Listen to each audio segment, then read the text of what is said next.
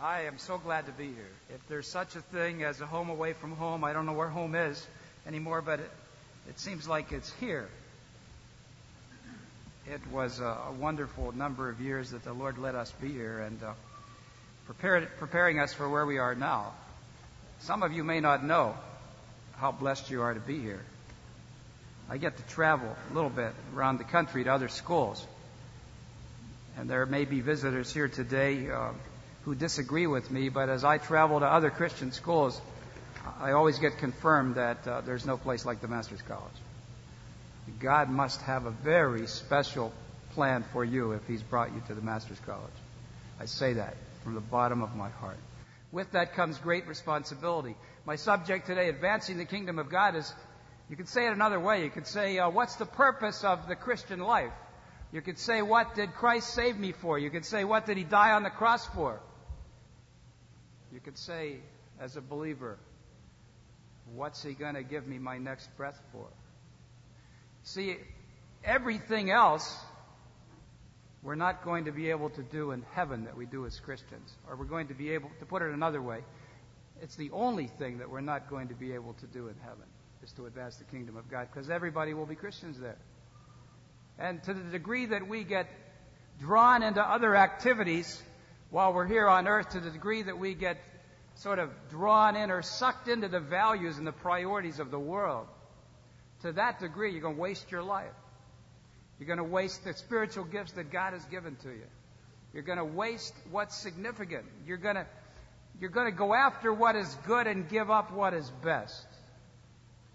The Soviet church today is in a position, with the new freedom that they have, position of great threat. Great threat. More so than ever before. One Russian pastor said to me, oh, how much easier it was when all I had to do was die for my faith. All we had to do was die for our faith. Now with the freedom that we have, the world's values are beginning to come in, all the people coming from the West, and even well-meaning Christians coming in from the West who are bringing a dose of the condition of the church in America. And all of that, much of that, is not good for the church in the Soviet Union. I'm so thankful that Michael Belarus is here. Have you met him? Michael, where are you? Stand, wherever you are. Michael Belarus from the Soviet Union. Michael was one of my best helpers in the Soviet Union, and especially in the Republic of the Ukraine. Traveled with my wife and I many times. If you haven't gotten to meet him yet, get to meet him. And help him in his time at the Master's College not to take on our values. He himself reminded me of the challenge that he has. He came to me and greeted me this morning, godly young man. And he said to me, and I don't want to embarrass you, Michael, but it's so important. He said to me, I've been to Disneyland, and I've been to Magic Mountain. And I told people that was great, but it wasn't great. It was only good. It was only good. But this morning, the time of prayer that we had this morning together, that was great. That was great. See, that's what he's coming out of. That's what he's coming out of. The church in the Soviet Union hasn't taken on the values of the world. Turn with me, please, in your Bibles to the book of 1 John.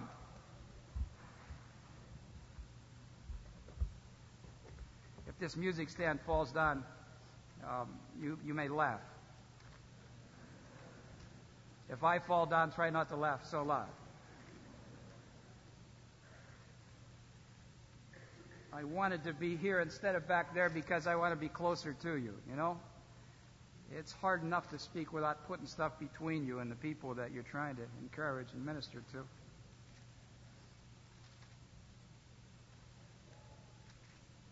I brought a Bible that I usually don't preach out of. You know how that is.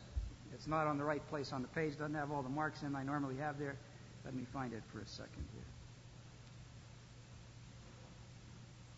I got it. The Apostle John here writing a message for the church in America. Maybe more so than ever before, this has incredible meaning for a church. It has to have more meaning even than it did for the people of that time, because the temptations are so much greater here than they've ever been before. The Apostle John writes in verse 12 in chapter 2, I am writing to you, little children, because your sins are forgiven you for his name's sake.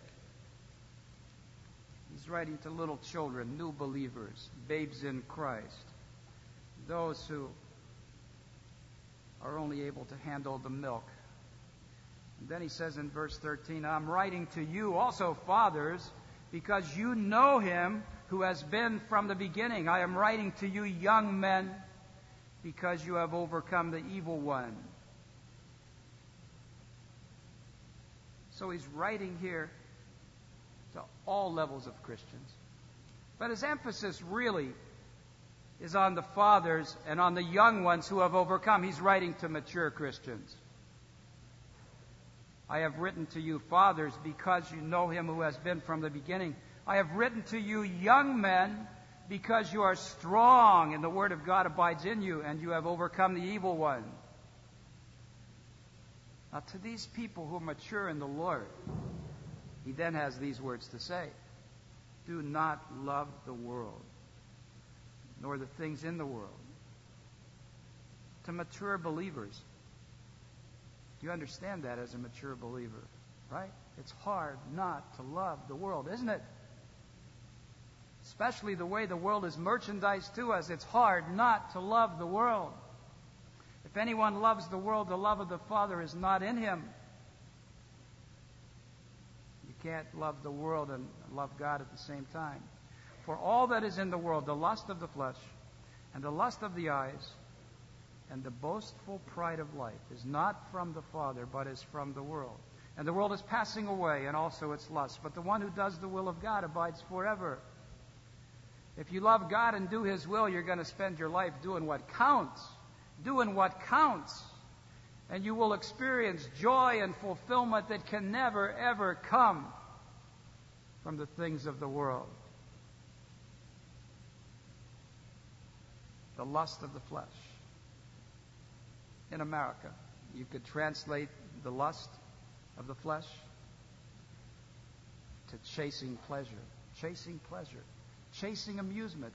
Never before has a nation been so obsessed with chasing amusement and that which brings pleasure. Any kind of pleasure. We have so many entertainment opportunities, more in California than anywhere in the world, etc. You could fill your life every evening with a different kind of entertainment, and many people are doing that. That's a result of people who are obsessed with the lust of the flesh. You thought that was only sex. It's every kind of pleasure that a man or a woman would go after. And then he talks about the lust of the eyes. And the lust of the eyes, that relates to chasing stuff. Chasing stuff. Materialism. Not inherently wrong to like things that God has brought into our country. But when you become driven and you chase them as a pattern of your life, then you are being cheated as you chase that which may be good in time that you could be pursuing that which is best. And then thirdly, he talks about the boastful pride of life. Boastful pride of life. That's chasing a career. That's chasing status. Chasing status. And we in America, as no nation ever before, are consumed by these three pursuits.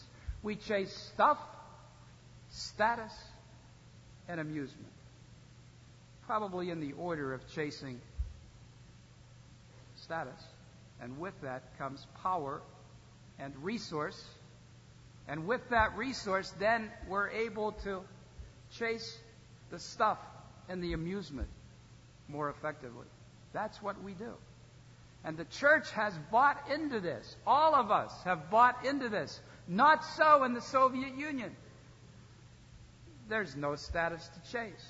Career mobility is nil, especially for Christians, has been.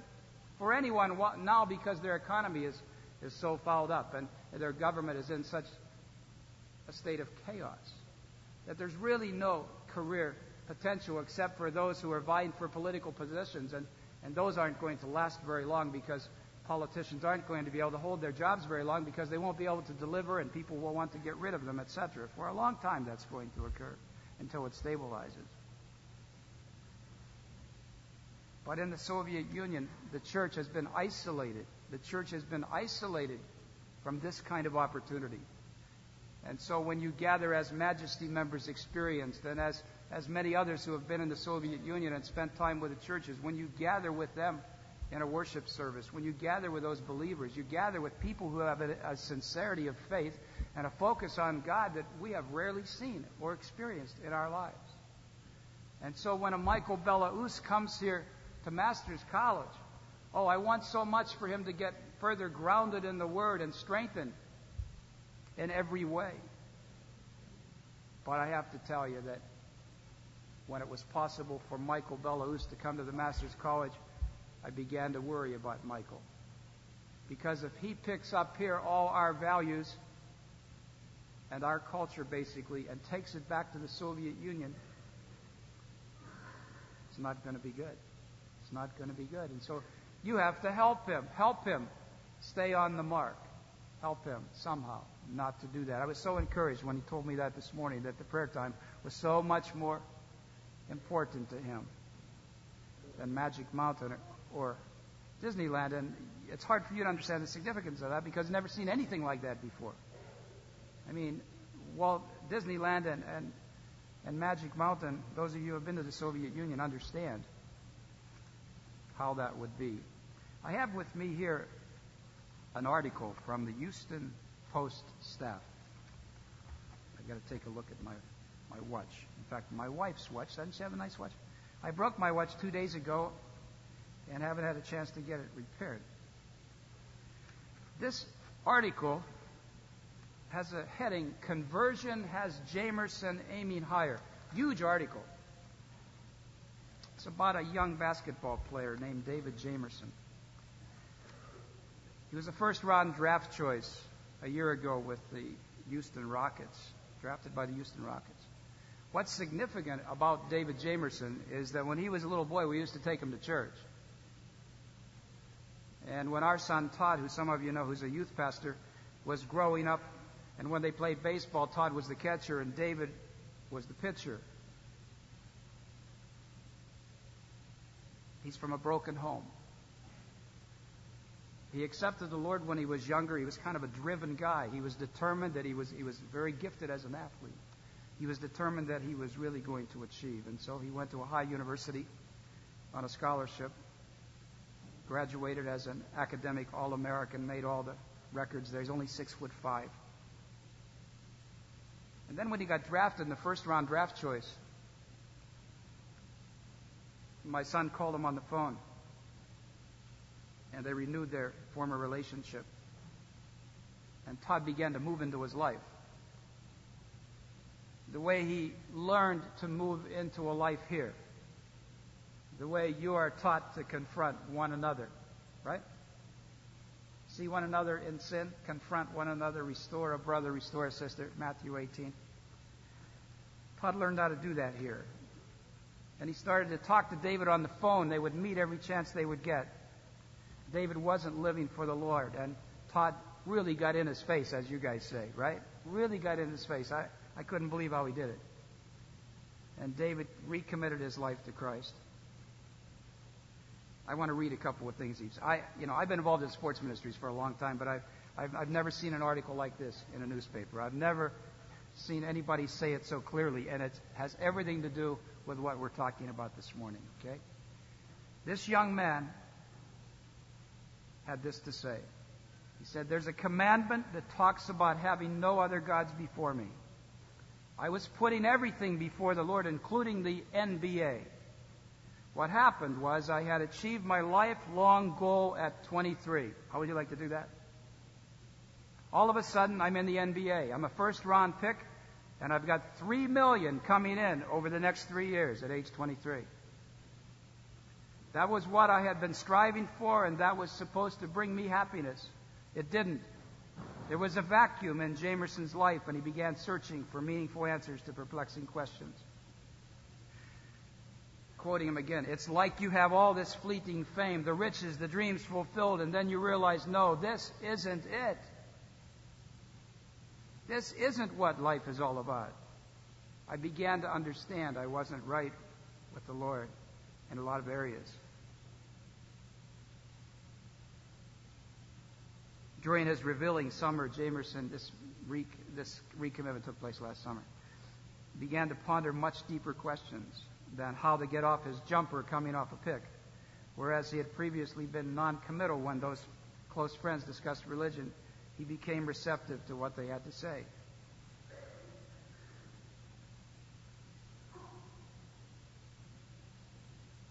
For 22 years, I thought Dave Jamerson was the center of the universe. What happened last year shocked me into taking a hard look at myself. Jamerson quotes the Bible on a regular basis these days, relating the passages that he reads to events in his own life. According to Jamerson, the deep inner contentment he now has is helping him become a better player as well as a better person. It's all about getting right with the Lord, putting Him first and wanting to glorify Him in everything I do. Before, I wanted the glory for myself, and that led to so much pressure. Now I have focus, discipline, and the freedom to enjoy the game and work hard. The coach goes on to talk about him having the strongest work ethic of any player. He's never seen a player work so hard. This total article is all positive. Born-again Jamerson has set his sights higher.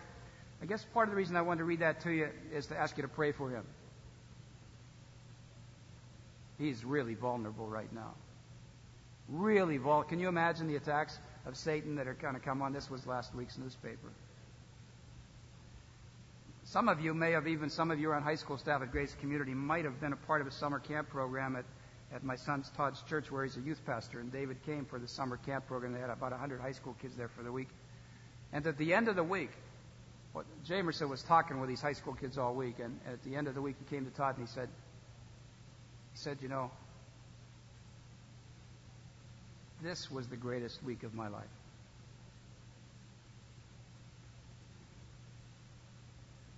Not the day that I was drafted into the NBA in the first round, which is every young athlete's aspiration, but that week at summer camp, where he was with other young Christians and where they had time together in the Word and confronting one another in a good sense, helping one another grow. He said that was the best week of his life. I was kind of like that. You know, I was a driven, those who've been around here for a while know my testimony. I was a driven young corporate executive. All I cared about was making more money and getting more status. That's all I cared about. I was totally driven that way. And when you get some of that, you realize it's nothing. It's nothing. And when you grow up in a Christian family, sometimes the forces and often of the world and the values of the world are crowding in on you where you kind of want to get your share of all that good stuff, you know? Tell you what will happen. You get your good share of that stuff and you have your eyes on the stuff and the status and the amusement more than on the Lord. And you'll wind up with a life that has no meaning at all. What a sad thing for a life that has been paid for by the blood of Christ, to lose its meaning to the silly values of the world. Silly values of the world. I've been 10 times now to the Soviet Union in less than 2 years. Every time I go, my life has changed. I don't know how much more my life can get changed.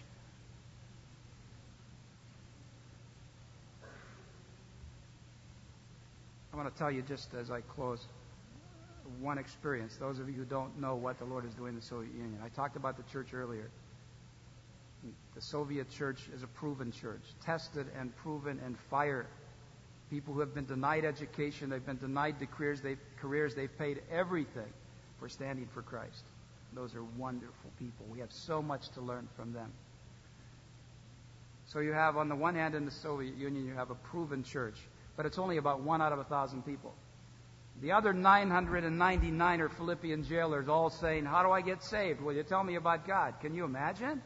All levels of society, people are saying, what's the purpose of life? Why am I alive? What's going to happen when I die? Will you tell me? That's what they're thinking about. Where here in America, we are so obsessed with chasing stuff, status, and amusement that nobody ever asks those questions anymore. We live on the surface. We live so much on the surface that we had a game sweep the nation a few years ago. Remember the name of it? Trivial Pursuit. It said it all. That's where we live as a nation. That's where we live. And so much, even in the church, not so with the Soviet church. But guess what? Guess what? As we help them strengthen their economy and get it all together, so to speak, over there, the same things that are distractions here are going to be distractions there. So we have only a short window of opportunity to help the church, to protect the church, number one, and to help the church get the gospel to those 999 Philippian jailers out of every 1,000 people. In the month of August, I was in a Soviet city called Providenia in the Far East, almost to Alaska. I'd been there for the coup. If you have a good travel agent, they can arrange anything for you, you know. They arranged it for me to get there right on the morning of the coup.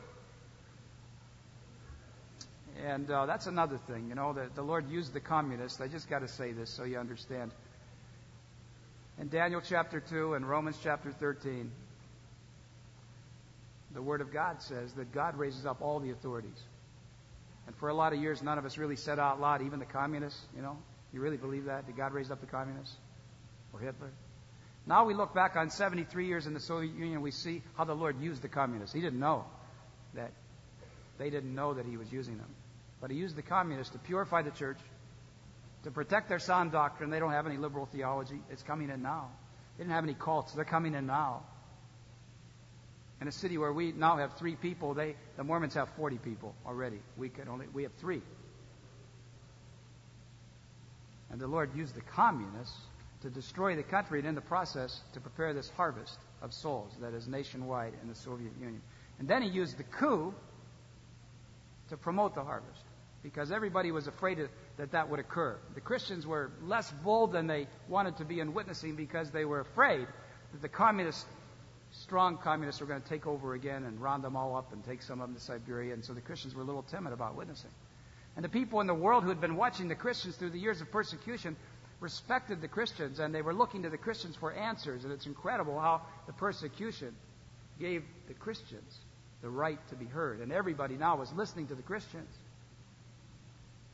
But the people in the world before the coup were also afraid that the strong communists were going to take over again. And if they became identified with the Christians, then they'd be off to Siberia also. And so there was a reluctance on both parts, on the Christians to go to them and on the world to come towards the Christians. But the coup removed all that. The Lord raised up those 8 clowns just for 3 days.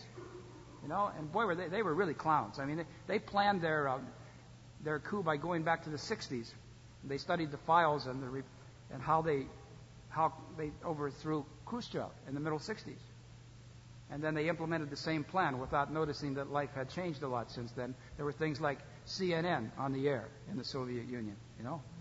I watched the coup in my apartment in Kiev on the second night on CNN. I think, Michael, you were there. Can't remember.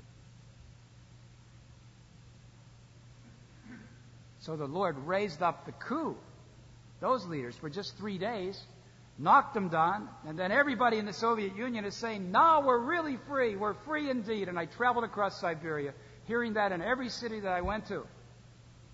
And after they would say we're free indeed, the next thing they would say is, but we don't know how to live with freedom. We don't know how to live with freedom. You've got to come and teach us how to live with freedom. And we would hold up our Bibles and say,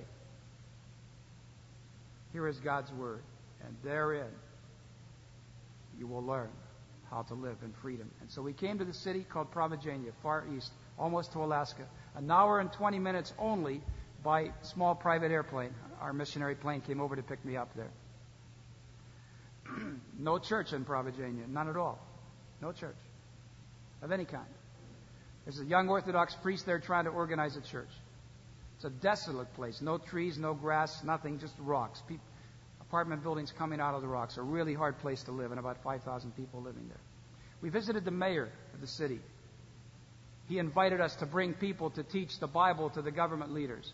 We visited the House of Culture, and the president of the House of Culture said, "Will you bring people to teach the Bible to everybody? We'll organize classes for all age groups. Bring missionaries to teach the Bible." We went, and by the way, the House of Culture also said, "By the way, if you want to bring missionaries from Alaska, we'll teach them Russian too, no charge." Thirdly, we went to a school. I always love to go to schools in the Soviet Union. Their schools are wide open. Here, in a public school, it's difficult now for a Christian to thank the Lord in the valedictorian speech, right? We can't do that. In the Soviet Union, all across the Soviet Union, the principals are begging the pastors to send people to teach the Bible to all the children. No. And so here we were, meeting with this principal after we'd been talking with the children, teaching and giving out tracts. And we came back to the principal's office, and he had a very sad look on his face, and I couldn't figure out why, and I thought maybe we had said some wrong thing, And then he said this, with a real sad, just a great grief on his face, he said this. Because we'd been talking about sending missionaries to teach the children. And he said, "I don't have any budget for this. Where am I going to get the money? Where will I get the money? And your missionaries will probably want to be paid in dollars. Could we pay them in rubles?" Now here's an unchurched, unsaved school principal, so much wanting to have the Bible taught to the children in his school that he's grieving because he's afraid he won't have the money to pay the missionaries that he wants to come. And I said to him, "Sir, I have good news for you. Good news. Churches in America are going to send the missionaries. And churches in America are going to pay their travel expenses." And a smile came over his face. But I thought, boy, I should try to get something out of this, cash in a little bit, So I said, "But if you would be willing to provide housing and food while they're here, that would be wonderful." And so he agreed to do that. And so we left. The next day, just before we left, two of our two pilots had been staying in the home of the air traffic controller for that area, Soviet air traffic controller, and they led him to Christ. And the next day when we were leaving, as we crossed from Soviet airspace into American airspace, that pilot, or that air traffic controller, came on the radio, and I had a headset on in the airplane. And he said this in broken English. He said, "God bless you, and please come back soon." That was very significant. Not only that he had gotten saved the day before, but before the coup, he could have never said that on the radio. He would have lost his job. But it was a few days after the coup. And it's a new era, a whole new ballgame in the Soviet Union. Well, my time is gone. I can talk nonstop, as some of you know, about these kind of things. Because there's so much to say. There's so much that God is doing in that part of the world. I think Bob Guyman wants to come up and ask me some questions or something here very quickly, maybe something like that. Thank you for sharing your heart with us once again. Appreciate that so much. As we continue our day of prayer, we wanted to ask Bob for some specific prayer requests that we might focus our attention on as we're thinking about advancing the kingdom of God.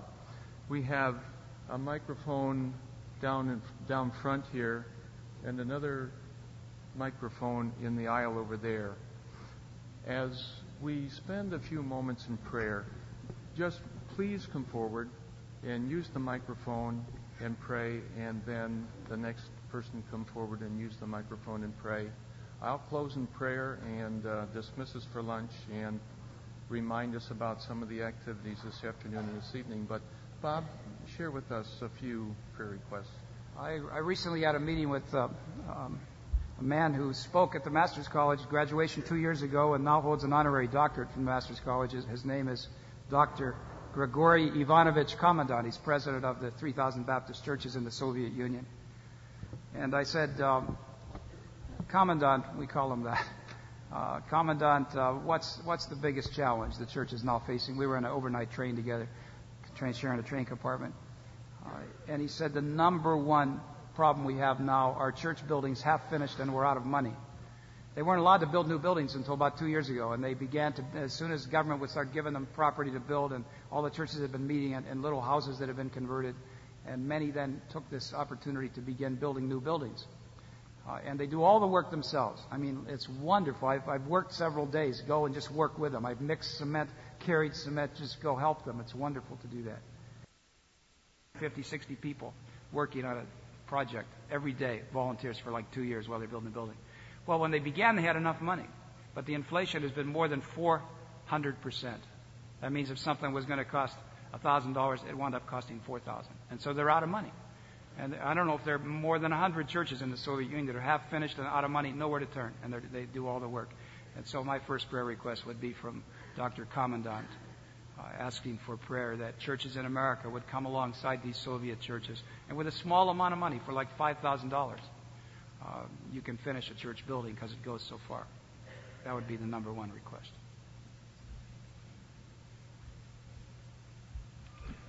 Just please feel free to come to the microphone and pray, and I'll close in prayer in just a few minutes.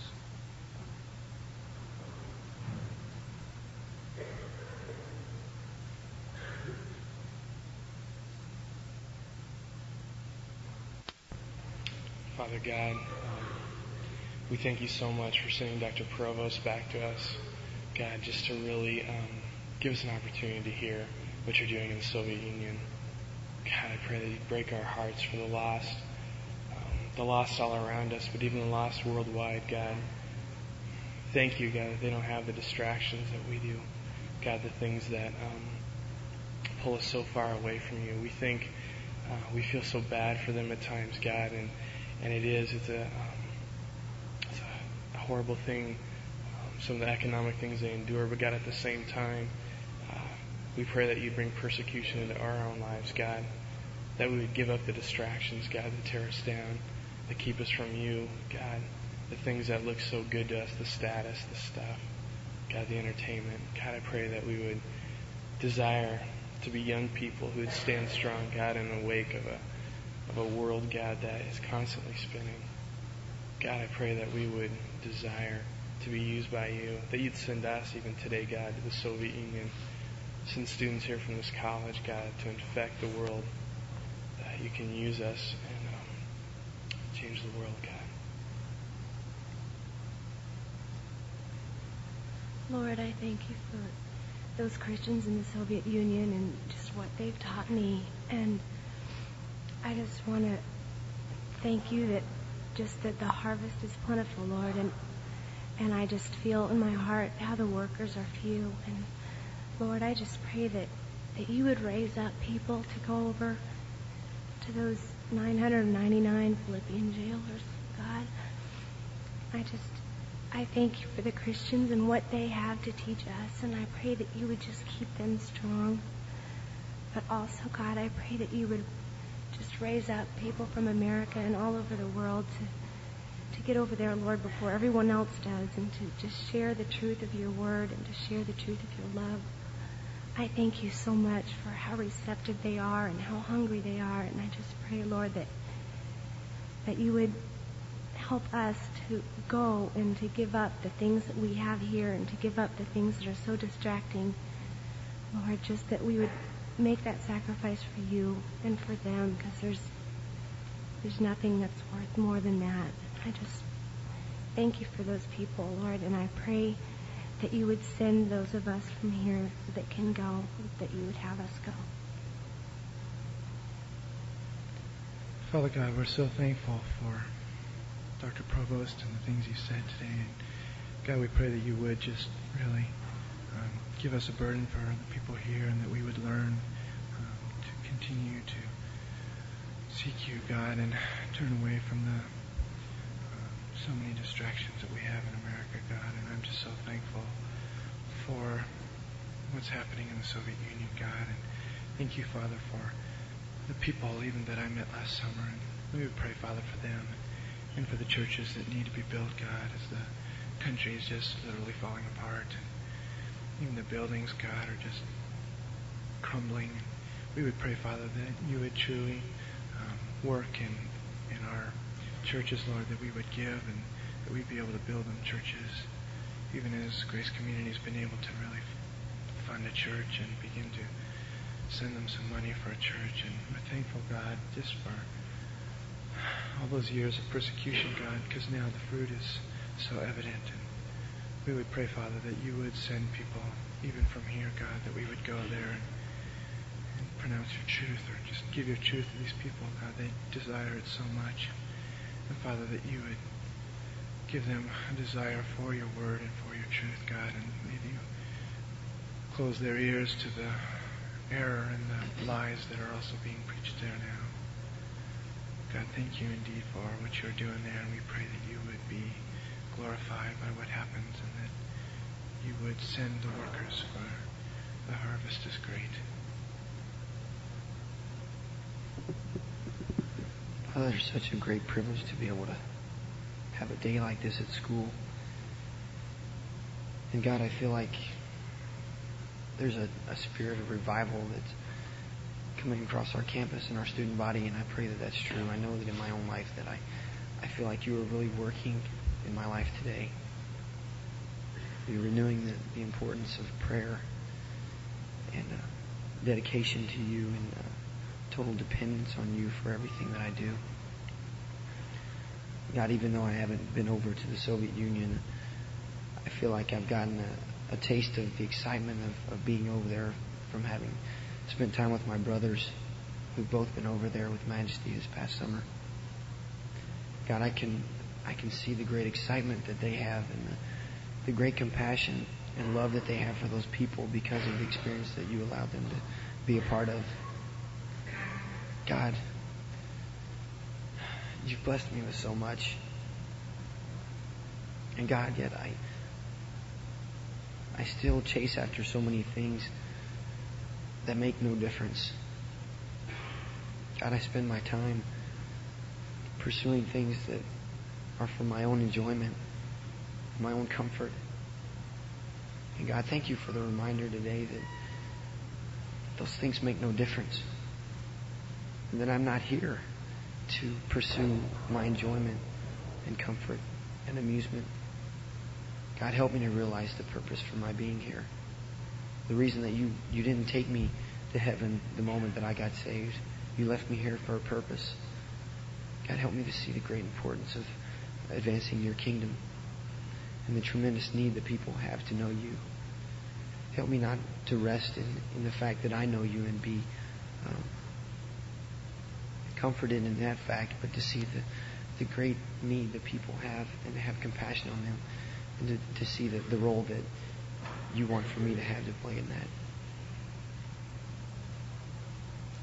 Lord God, please forgive us for being so materialistic and being so comforted here while there are even unsaved people in other countries, Lord, that are just thirsting for your word, and yet we just sit here, Lord God. I just pray that you would change us, change our hearts, Lord God, and break us.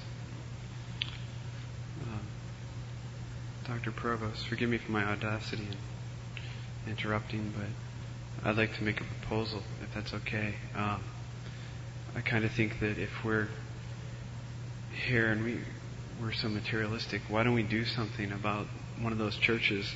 We as a student body could chip in, I think, $5 a piece and maybe actually do something. Could we take an offering or something like that?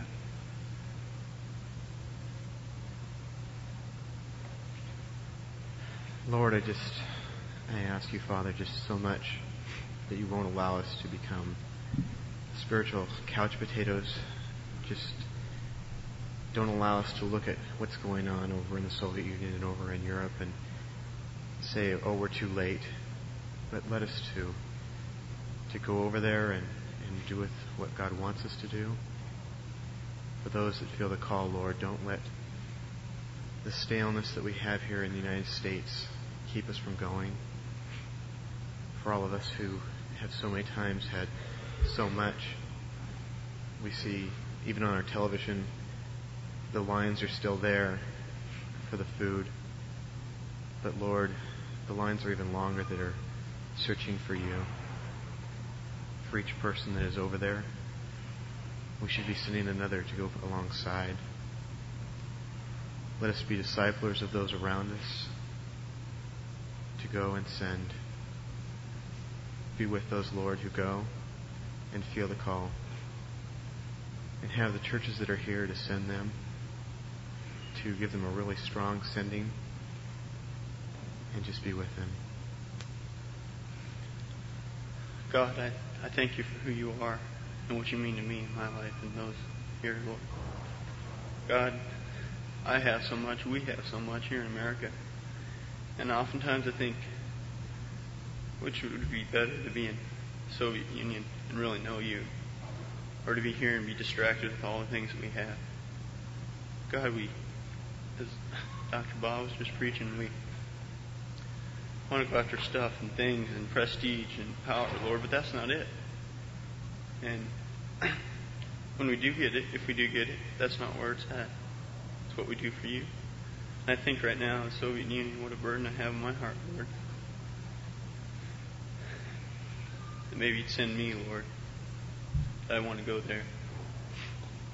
And I think that Christians that we have here, Lord, and we're such a minority, and then even yet, a minority of kids that could come here that could get the teaching and theology and doctrine, and to whom much is given, much is required. Lord, we've been given so much that we'd go, and maybe all of us would seek a full-time Christian work of something, because we are such a minority, Lord, and we are being taught right.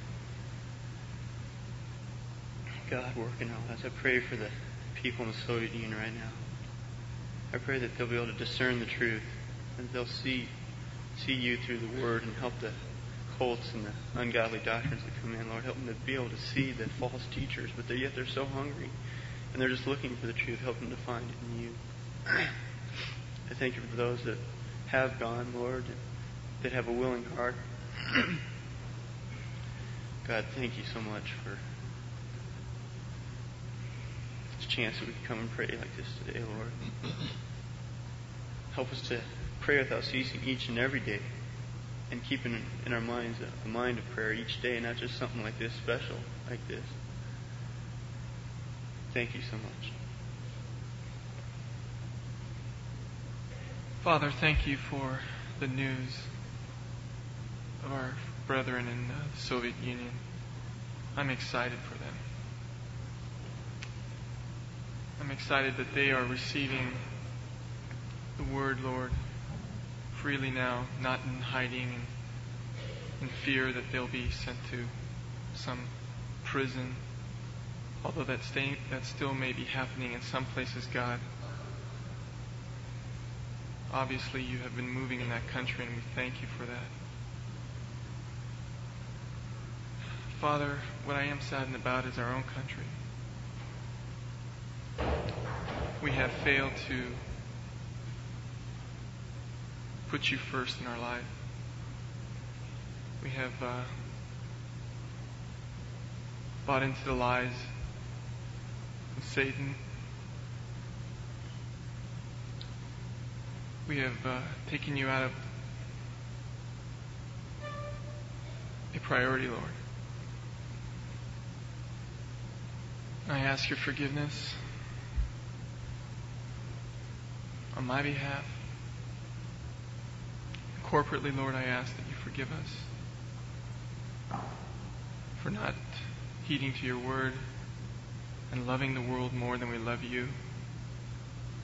And it's evident because we just see our society. What kind of society would continue to do this and love the Lord?